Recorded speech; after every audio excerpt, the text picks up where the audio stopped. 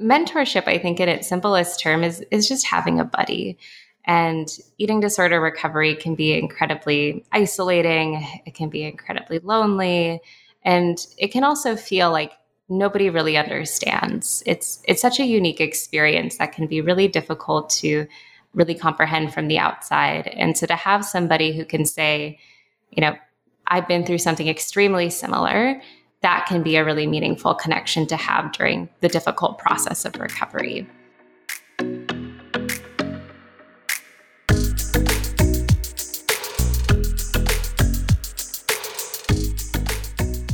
Welcome to Equipped to Recover, where we explore the intersection of recovery stories and eating disorder science to show you that recovery is not only possible, it is worth it.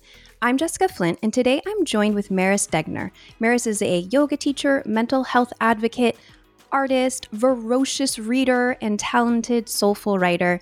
She is the star of the documentary I Am Maris, which portrays her story from healing from mental illness and anorexia. Maris is passionate about increasing access to effective eating disorder treatment and is the director of peer mentorship at Equip, a fully virtual eating disorder treatment center.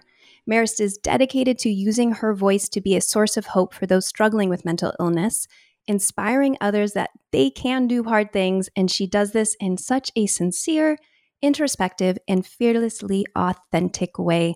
I'm so excited for you to listen in as Maris and I discuss ways to strengthen, deepen, and navigate your recovery from an eating disorder. Welcome, Maris. So nice to have you here. Oh, thanks so much for having me. That was a very generous introduction, so thank you. Well, fully deserving. I absolutely just love the way that you show up in the world. And in preparing for our conversation today, I was reading a lot about you, and I will rewatch the documentary I Am Maris, which I highly recommend to all listeners. Check out. In the documentary, you talked a lot about your story of being hospitalized for anorexia when you were just a teenager, a very young teenager, and the guilt, the shame, isolation, depression, anxiety, panic attacks, and just this crippling desire to feel in control with all this, inner instability. And that marked most of your adolescence. And how did you begin the process of healing yourself and finding self-acceptance in this time period? And what obstacles did you initially face in this process? It's a really good question. I do want to say up front that I also had a lot of privilege in the arena. We had a lot of financial privilege. We never had to worry about affording treatment or being able to pay for bills if my parents took time off to be able to support me more.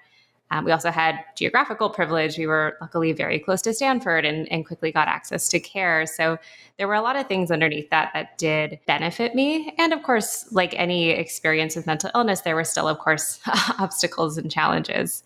And I would probably say the biggest one, at least initially, was just a lack of understanding and education with mental illness and especially eating disorders within my family at the time. Probably like many folks, they mostly knew like pop culture representations of eating disorders, definitely knew many of the stereotypes or the misinformation about who gets eating disorders, what causes them, how you treat them. And it did take time to kind of parse through all of that and figure out what would be effective in treating the eating disorder. So I will say initially, I did not want to recover. It took a long time to even acknowledge that I had an eating disorder. And then when I did acknowledge it, it still was not with an excitement or readiness to change it.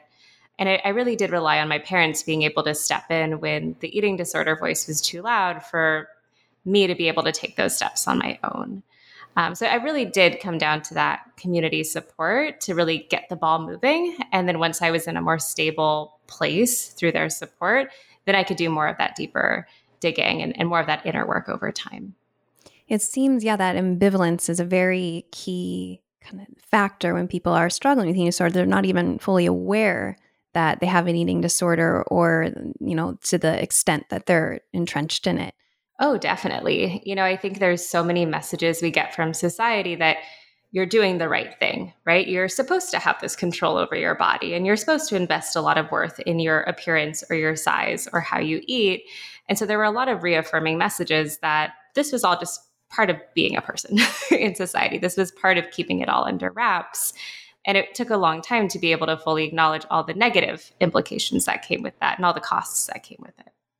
And this aspect of control, I found that really interesting in your story, was how you found that the eating disorder kind of gave you a sense of control, and in more so it helped kind of relieve the anxiety.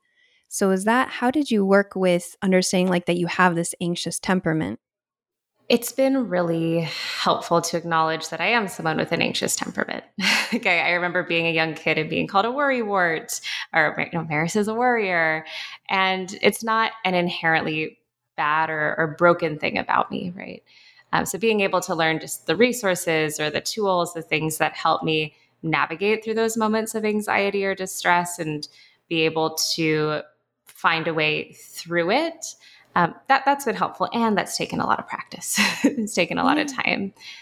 I will say where that element of control ties in is the eating disorder is really convincing, right? It tells you like this is something that you can methodically control. This is something that will, if your weight gets to this certain point or your body is this certain way, everything else will fall into place. Your life will be perfect.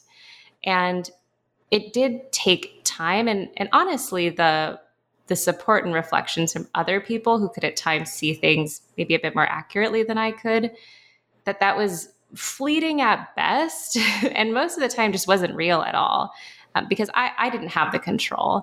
It was the eating disorder that had the control. And maybe for those brief moments where I would feel the relief of being able to handle a certain situation or feel in full control of a situation, I ultimately felt worse in the long run, because it meant turning down a social event with friends, or it meant not being able to accept food that was lovingly prepared by my grandmother, who I didn't get to see very often. So maybe there was that fleeting moment of feeling like I had won, but it was really the eating disorder winning, and it was really shutting down a lot of other areas of my life. Yeah, like how you said, it ends up controlling you. Like, and initially you're thinking, okay, this is the way I'm getting control. I'm alleviating this anxiety. And then it's controlling me, and the anxiety is even getting higher and higher now that I'm in this state of malnourishment and my body's just not doing well. So what do you turn to now when you feel anxiety? Like, what are ways that you are able to handle this without eating disorder behaviors? I've been really lucky that in my work with Equip, I've been exposed to a lot of theory and discussion around DBT, or dialectical behavior therapy, which I didn't have access to in my recovery. But now that I hear it talked about in this way, I'm like, oh, bits and pieces of that are things that I learned in other ways. DBT draws a lot from Eastern philosophy and practices, and yoga and meditation was really instrumental in my recovery. But also just to hear this practical discussion around skills, like concrete things that I can do. So if it's just a distressing moment, maybe my goal isn't to resolve that or take away or fix the situation, but maybe I have some skills in my back pocket for how do I get through this situation without making it worse. And if that means scrolling through my phone for a few minutes to just distract myself, that is totally fine. And then later I can find another way to resolve or regulate that emotion. So that shows up in all different forms. I think about it in the long term. Like there's day-to-day things I do that I know help, give me the best shot at navigating life as an anxious person, like eating enough, resting enough, playing enough. And there's also things that I can do in the moment to regulate and ground myself if needed. Yeah. Do you have a skill that's really helped you? So you mentioned distraction. Is there another one that's your trusty skill that you can pull out?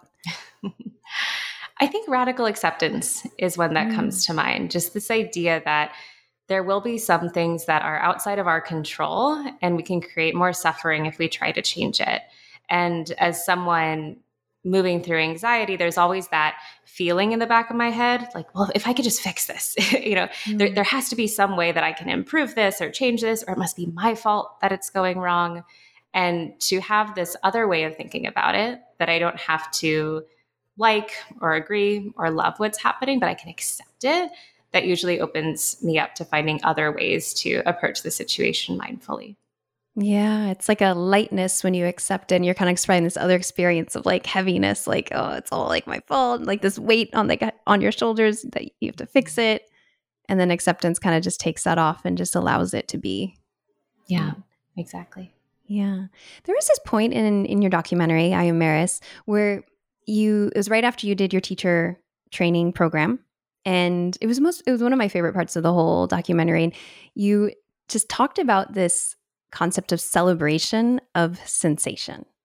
And after being, shut off so many years and numb, and you just were able to experience like your love for your cells again and this appreciation of your body and the movement.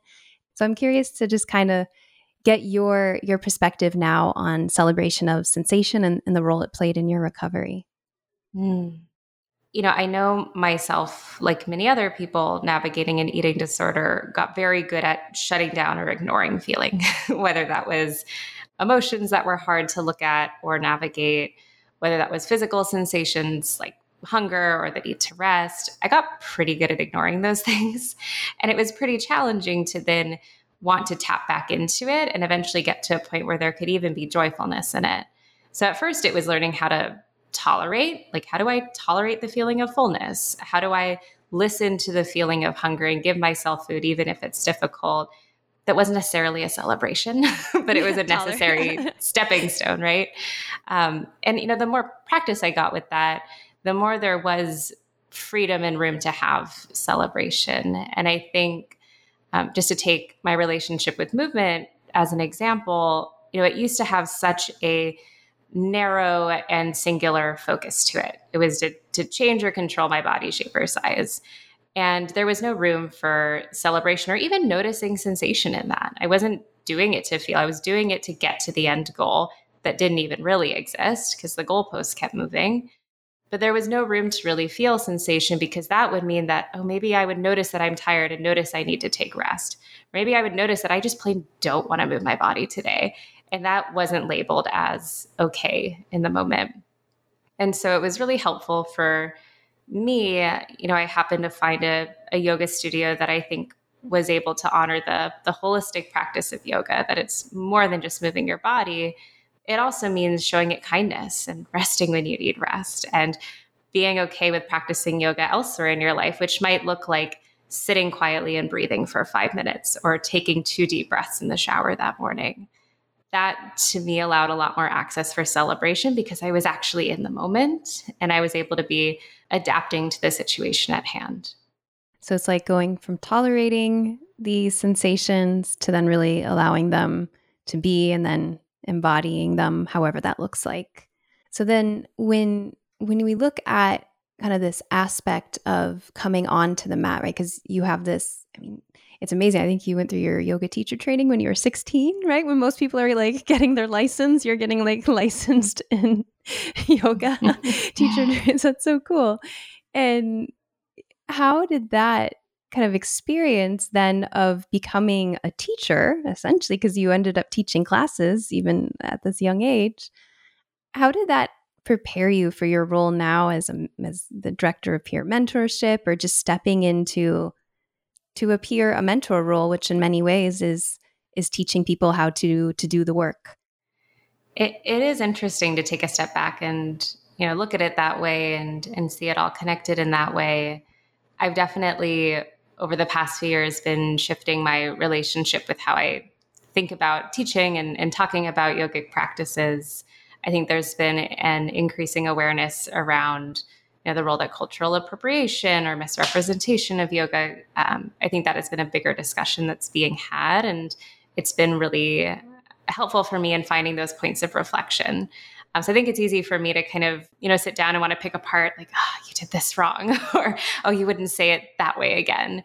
But I really appreciate your invitation to look for those threads of the positive outcomes that has come throughout that whole journey. And, I was so lucky that the teachers that I had really ingrained in me the core values that I think also show up in mentorship, being non-judgmental, always meeting someone where they are, being non-directive, instead being curious with someone and walking alongside them to explore what will be best for them. Separating out our journeys and experiences, whether it's on the mat or in recovery. Maybe this pose feels really good in my body. Maybe it doesn't work in your body. It doesn't mean one of us is right or wrong, but it means we can work together to find something that works well to support you in your healing, whatever that looks like. there's so many common threads there. And I really do owe so much to what I've learned through that practice and to the teachers who supported me in that. And it does feel very interconnected in a lot of ways. Yeah. And kind of going back to this idea of like skills, right? Like this skill may work for somebody else. And this time, this asana may work for somebody, or they may go deeper into it. Someone may understand and embody a skill more than another. And just having that awareness and non-judgment is super helpful. Now, how does this peer mentorship work for people who have never even heard of a mentor? So let's step back all the way to like, what is a mentor in recovery? And then how are you applying this model at Equip? Mentorship, I think in its simplest term is just having a buddy. And eating disorder recovery can be incredibly isolating. It can be incredibly lonely. And it can also feel like nobody really understands. It's such a unique experience that can be really difficult to really comprehend from the outside. And so to have somebody who can say, you know, I've been through something extremely similar, that can be a really meaningful connection to have during the difficult process of recovery. So at Equip, for example, when we're utilizing family-based treatment, and oftentimes a lot of that time and space is dedicated to the full family unit or the full support system coming together, it can also be really nice to have that one-on-one space, that time with one person where you can vent about how hard recovery is, where you can get hopefulness. You can ask your peer mentor, did this really change for you? Like, is this something that actually shifted for you over time? And it can also be where you get concrete advice or work collaboratively to figure out, how am I going to cope ahead for this situation I have coming up? How am I going to get through that?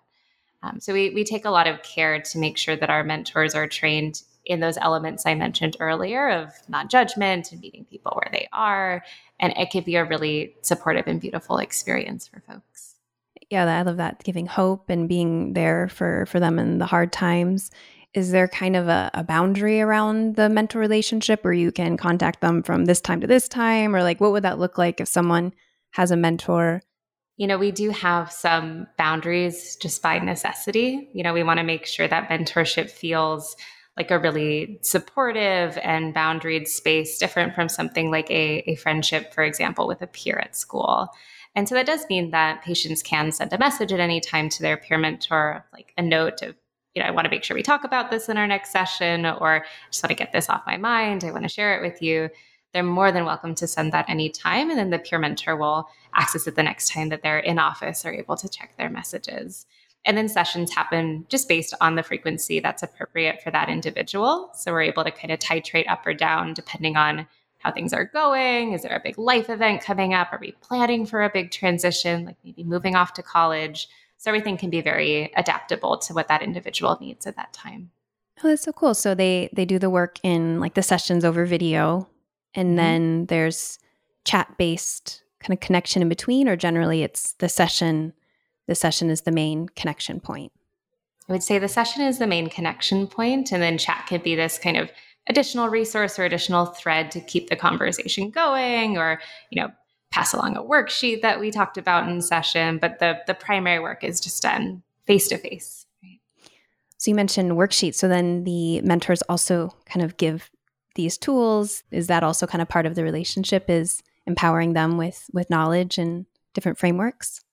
Definitely. Our peer mentors are able to teach skills. So to teach the radical acceptance skill, for example, but then also help them practice implementing it. So I can, tell someone, there's this pros and cons list you could try. We could also sit down in session together and make that pros and cons list together.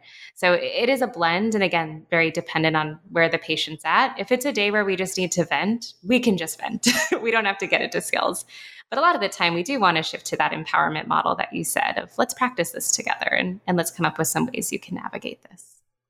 So it seems like there's like accountability on like in one facet of it. And then there's also a bit of coaching. Would you say there's somewhat of coaching, or would you guys not necessarily like tie that together with a mentor? Because it seems like there is a bit of that accountability, coaching, structure, support. Yeah, I think there are. I'm so excited in seeing the field integrate more and more of these dynamics of mentors and coaches. And I think there's so many interconnecting threads there. And I think at the core of it, what it comes down to is having someone who can meet you in that moment, in that day, and work together with you to decide what is the support you need for this moment. And you're right, some days it can look like, let's come up with a goal together, let's come up with a plan. Other days, it might be like, hey, I'm so sick of talking about eating disorders. Can we just talk about what I'm watching on Netflix this week? And that's equally important to the process of recovery when we think about it in the long term, right? It's not just about what happens in each individual day of session. It's also about what happens over the weeks and months of recovery, and how do we keep you engaged in the long term. Yeah, and building that relationship. Because I mean, that is recovery, is starting to find out who you are outside of the eating disorder. And if you're always coming back to the eating disorder, which, it has its place to talk about it, but it also is kind of celebrating these moments of sensation where you're experiencing things that are joyful, things that are outside of the normal rhetoric of the eating disorder kind of treatment and Yeah. talk. Oh, absolutely. And I think that's what it's so bittersweet, right? Because as folks progress in their recoveries, as they heal, we'll see them less. And that's, bittersweet because you want to be able to like hear what's going on and, stay in touch. And we still do that. But it's also like, I am so glad you're out there living your life. Like that is ultimately the goal that we have, is that you're out there practicing these skills and building those connections and building what we often call a life worth living. That's where recovery really lies. And with this mentorship model, how do you see it transforming in the years to come? Is there any kind of things that you're excited about in the possibilities of this, and maybe how it hasn't been applied in the eating disorder field? It seems like you guys are really blazing that trail of making this part of a treatment model. I think we're always learning more. We're always learning from patients, right? When we hear this was helpful, or I wish I had this, I think we're always keeping our eyes and ears open, because that's how we walk the walk, right? We're talking about lived experience being valuable here. We want to hear what is working with patients or really resonating with patients over time. So it's something that we're always open to adapting and shifting and changing. I will say I'm just continuously impressed by the peer mentors on our team. And I just want to take a moment to like gloat about them, because they're such amazing people doing such amazing work every single day. And just their ingenuity and innovation that they bring to this work is an incredible wealth of knowledge. So, when I see a peer mentor say, hey, this patient's been pretty hesitant about meeting with a peer mentor, still having trouble getting that first session going. So I recorded this quick hello video and just let them know about some of our interests that we might share and put a face to the name. Those are just the little touches that, when you put yourself in the shoes of what would I have needed when I was in that difficult spot, or what would have been supportive for me when I was in treatment, I think that's how we move the field forward. And that's how we continue to improve upon what we're already doing. And I imagine for the mentors, it's a really fulfilling experience to be able to give back and to be that kind of light for somebody who's in the darkness and be there for them. That probably really helps them in their own recovery. Like, is that something that you've seen with the mentors? Is their recovery gets strengthened by playing this role of a mentor? I know for at least myself in doing this work, it is a really high source of accountability. If I'm going to be talking the talk to patients all day long about recovery and the benefits of recovery, it does make it a bit easier to hold myself accountable to those longer term practices of sustaining recovery. So I do think that shows up for our peer mentors, and being able to really live and breathe what they're working on with patients.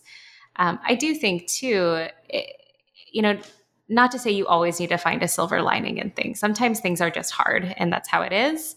But I do think for many of our peer mentors, it does bring this sense of meaning to the incredibly hard process of recovery. And, now I get to see that ripple out into other people and meet them perhaps earlier in their journey than I had access to that sort of support. It makes such a difference when you can start to see like all this work you're putting into it will, like, in the end add up to something. I think there's so many people who get stuck in that hopelessness kind of zone of just like, I'm battling this, I'm eating these meals day in and day out, and I don't feel like I'm getting better.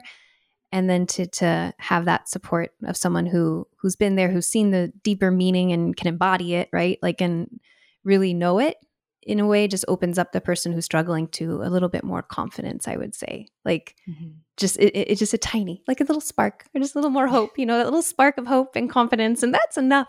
That can get you through it. And it grows and grows. Definitely. And I think it can push the envelope a bit further, right? Like I know when I was first beginning treatment, I didn't know anybody who openly shared with me that they were in recovery. I did start to meet folks who were, still struggling or still really actively in the process of recovery.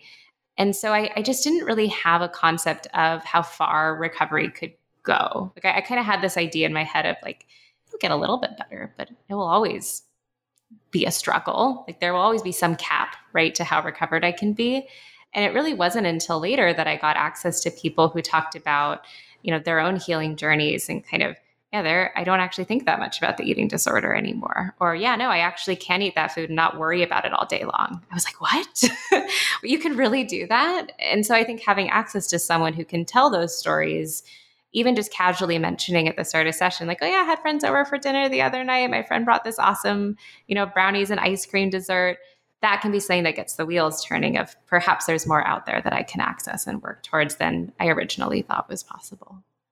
Very well said. Yeah. You've kind of just mentioned, tied back to your recovery journey and maybe questioning at points, is this as good as it's going to get? Like, where is this what I'm destined to be living? And I'm curious now, I'm being, far on the other side. What is the most valuable thing that your eating disorder recovery journey has taught you? The eating disorder, at least the way I experienced it, was all about conditions, right? Like, well, you'll be happy when this happens, or, well, you don't really deserve to enjoy that until this happens. And, moving through recovery, I think, was peeling back all those layers and really trying to practice and believe in this concept of unconditional worthiness. There's nothing I need to do to earn love. There's nothing I need to do to earn worthiness. I just am. And I think that's something that is really countercultural in a lot of ways to the society we live in. There's always this pressure to be doing more, pursuing more, achieving more.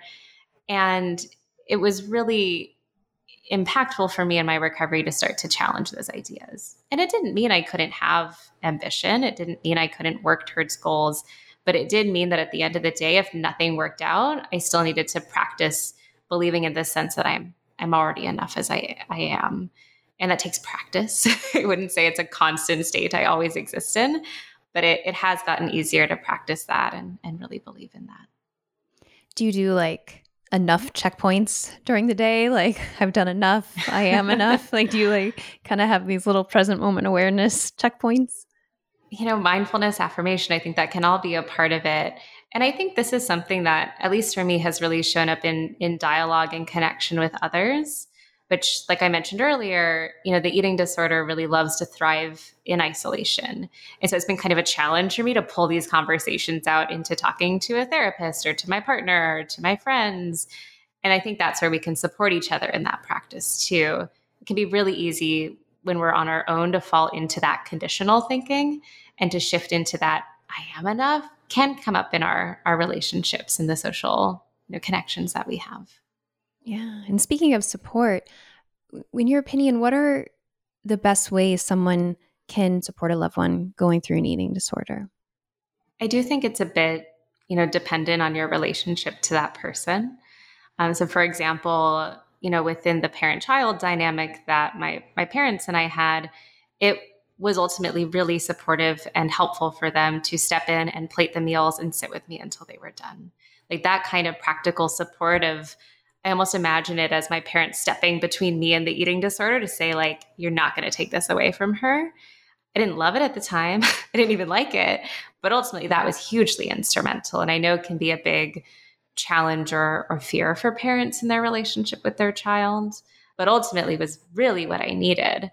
And at the same time, would that have been appropriate for my 13-year-old peers to do? No, it's not necessarily appropriate for that dynamic, right? So for folks in maybe that situation, I would say learning those core skills of validation and listening, really actively listening, can be incredibly helpful. So it's not something that we're taught in school. At least I hear now that's happening more often. At least I wasn't taught in school how to be validating, how to not jump to problem solving, how to not assume I understand already, but to listen deeply and reflect back what I'm hearing and say, I hear you and I believe you in how you're feeling and experiencing this moment. That can be a really impactful thing to bring to someone's recovery. It's definitely a skill to not want to fix or problem solve, because I think a lot of people can get this validation from playing the role of the healer or, the one who is supportive and there for somebody in the sense that they're going to try to help them get through the experience through advice or giving them something to try or do.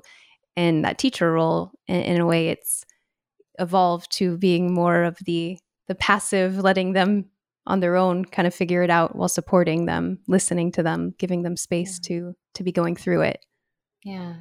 And I think on the perhaps more, active side of that, I would say there's things that all of us can do, and I would argue all of us would benefit from doing, which is to find ways to divest from diet culture and anti-fatness in our day-to-day.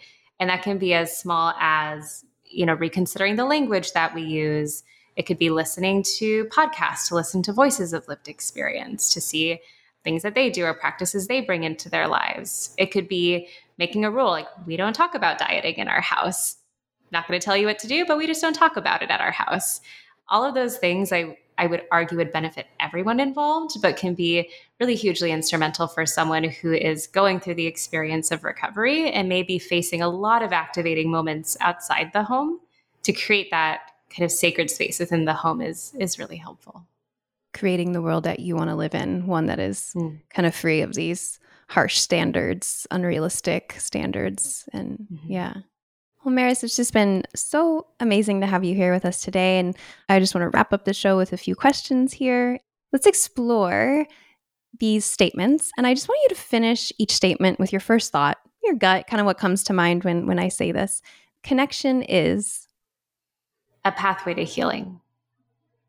Body images. An ever-evolving relationship you have with parts of yourself. Diet culture is not working in your favor and does not care about your best interest. Totally. Recovery is 100 different things for 100 different people, but absolutely possible and absolutely worth it. That's beautiful. How can all the listeners stay in touch with you and learn more about Equip? A great way to stay in touch would be to check out Equip on social media. We share a lot of little clips of recovery stories. A lot of our peer mentors show up there, and you can kind of get to know them and hear their stories. We're pretty active on our YouTube channel as well. We post a lot of recordings of support groups we have. I tend to pop up there answering other kind of listener questions in that sense as well. So those are two great ways to stay in touch. Well, thank you so much for your time today, for all the incredible work you have put out into the world, for sharing your voice, for just being of heartfelt service. And you're an inspiration to me and a testament of going through the darkness to experience the light. So thank you so much for being here, Maris. Oh, thank you so much. Thanks for having me. Thank you for listening to Equip to Recover. Remember, recovery is not only possible, it is worth it. Find out more about Equip and how you can access treatment that works over at equip.health.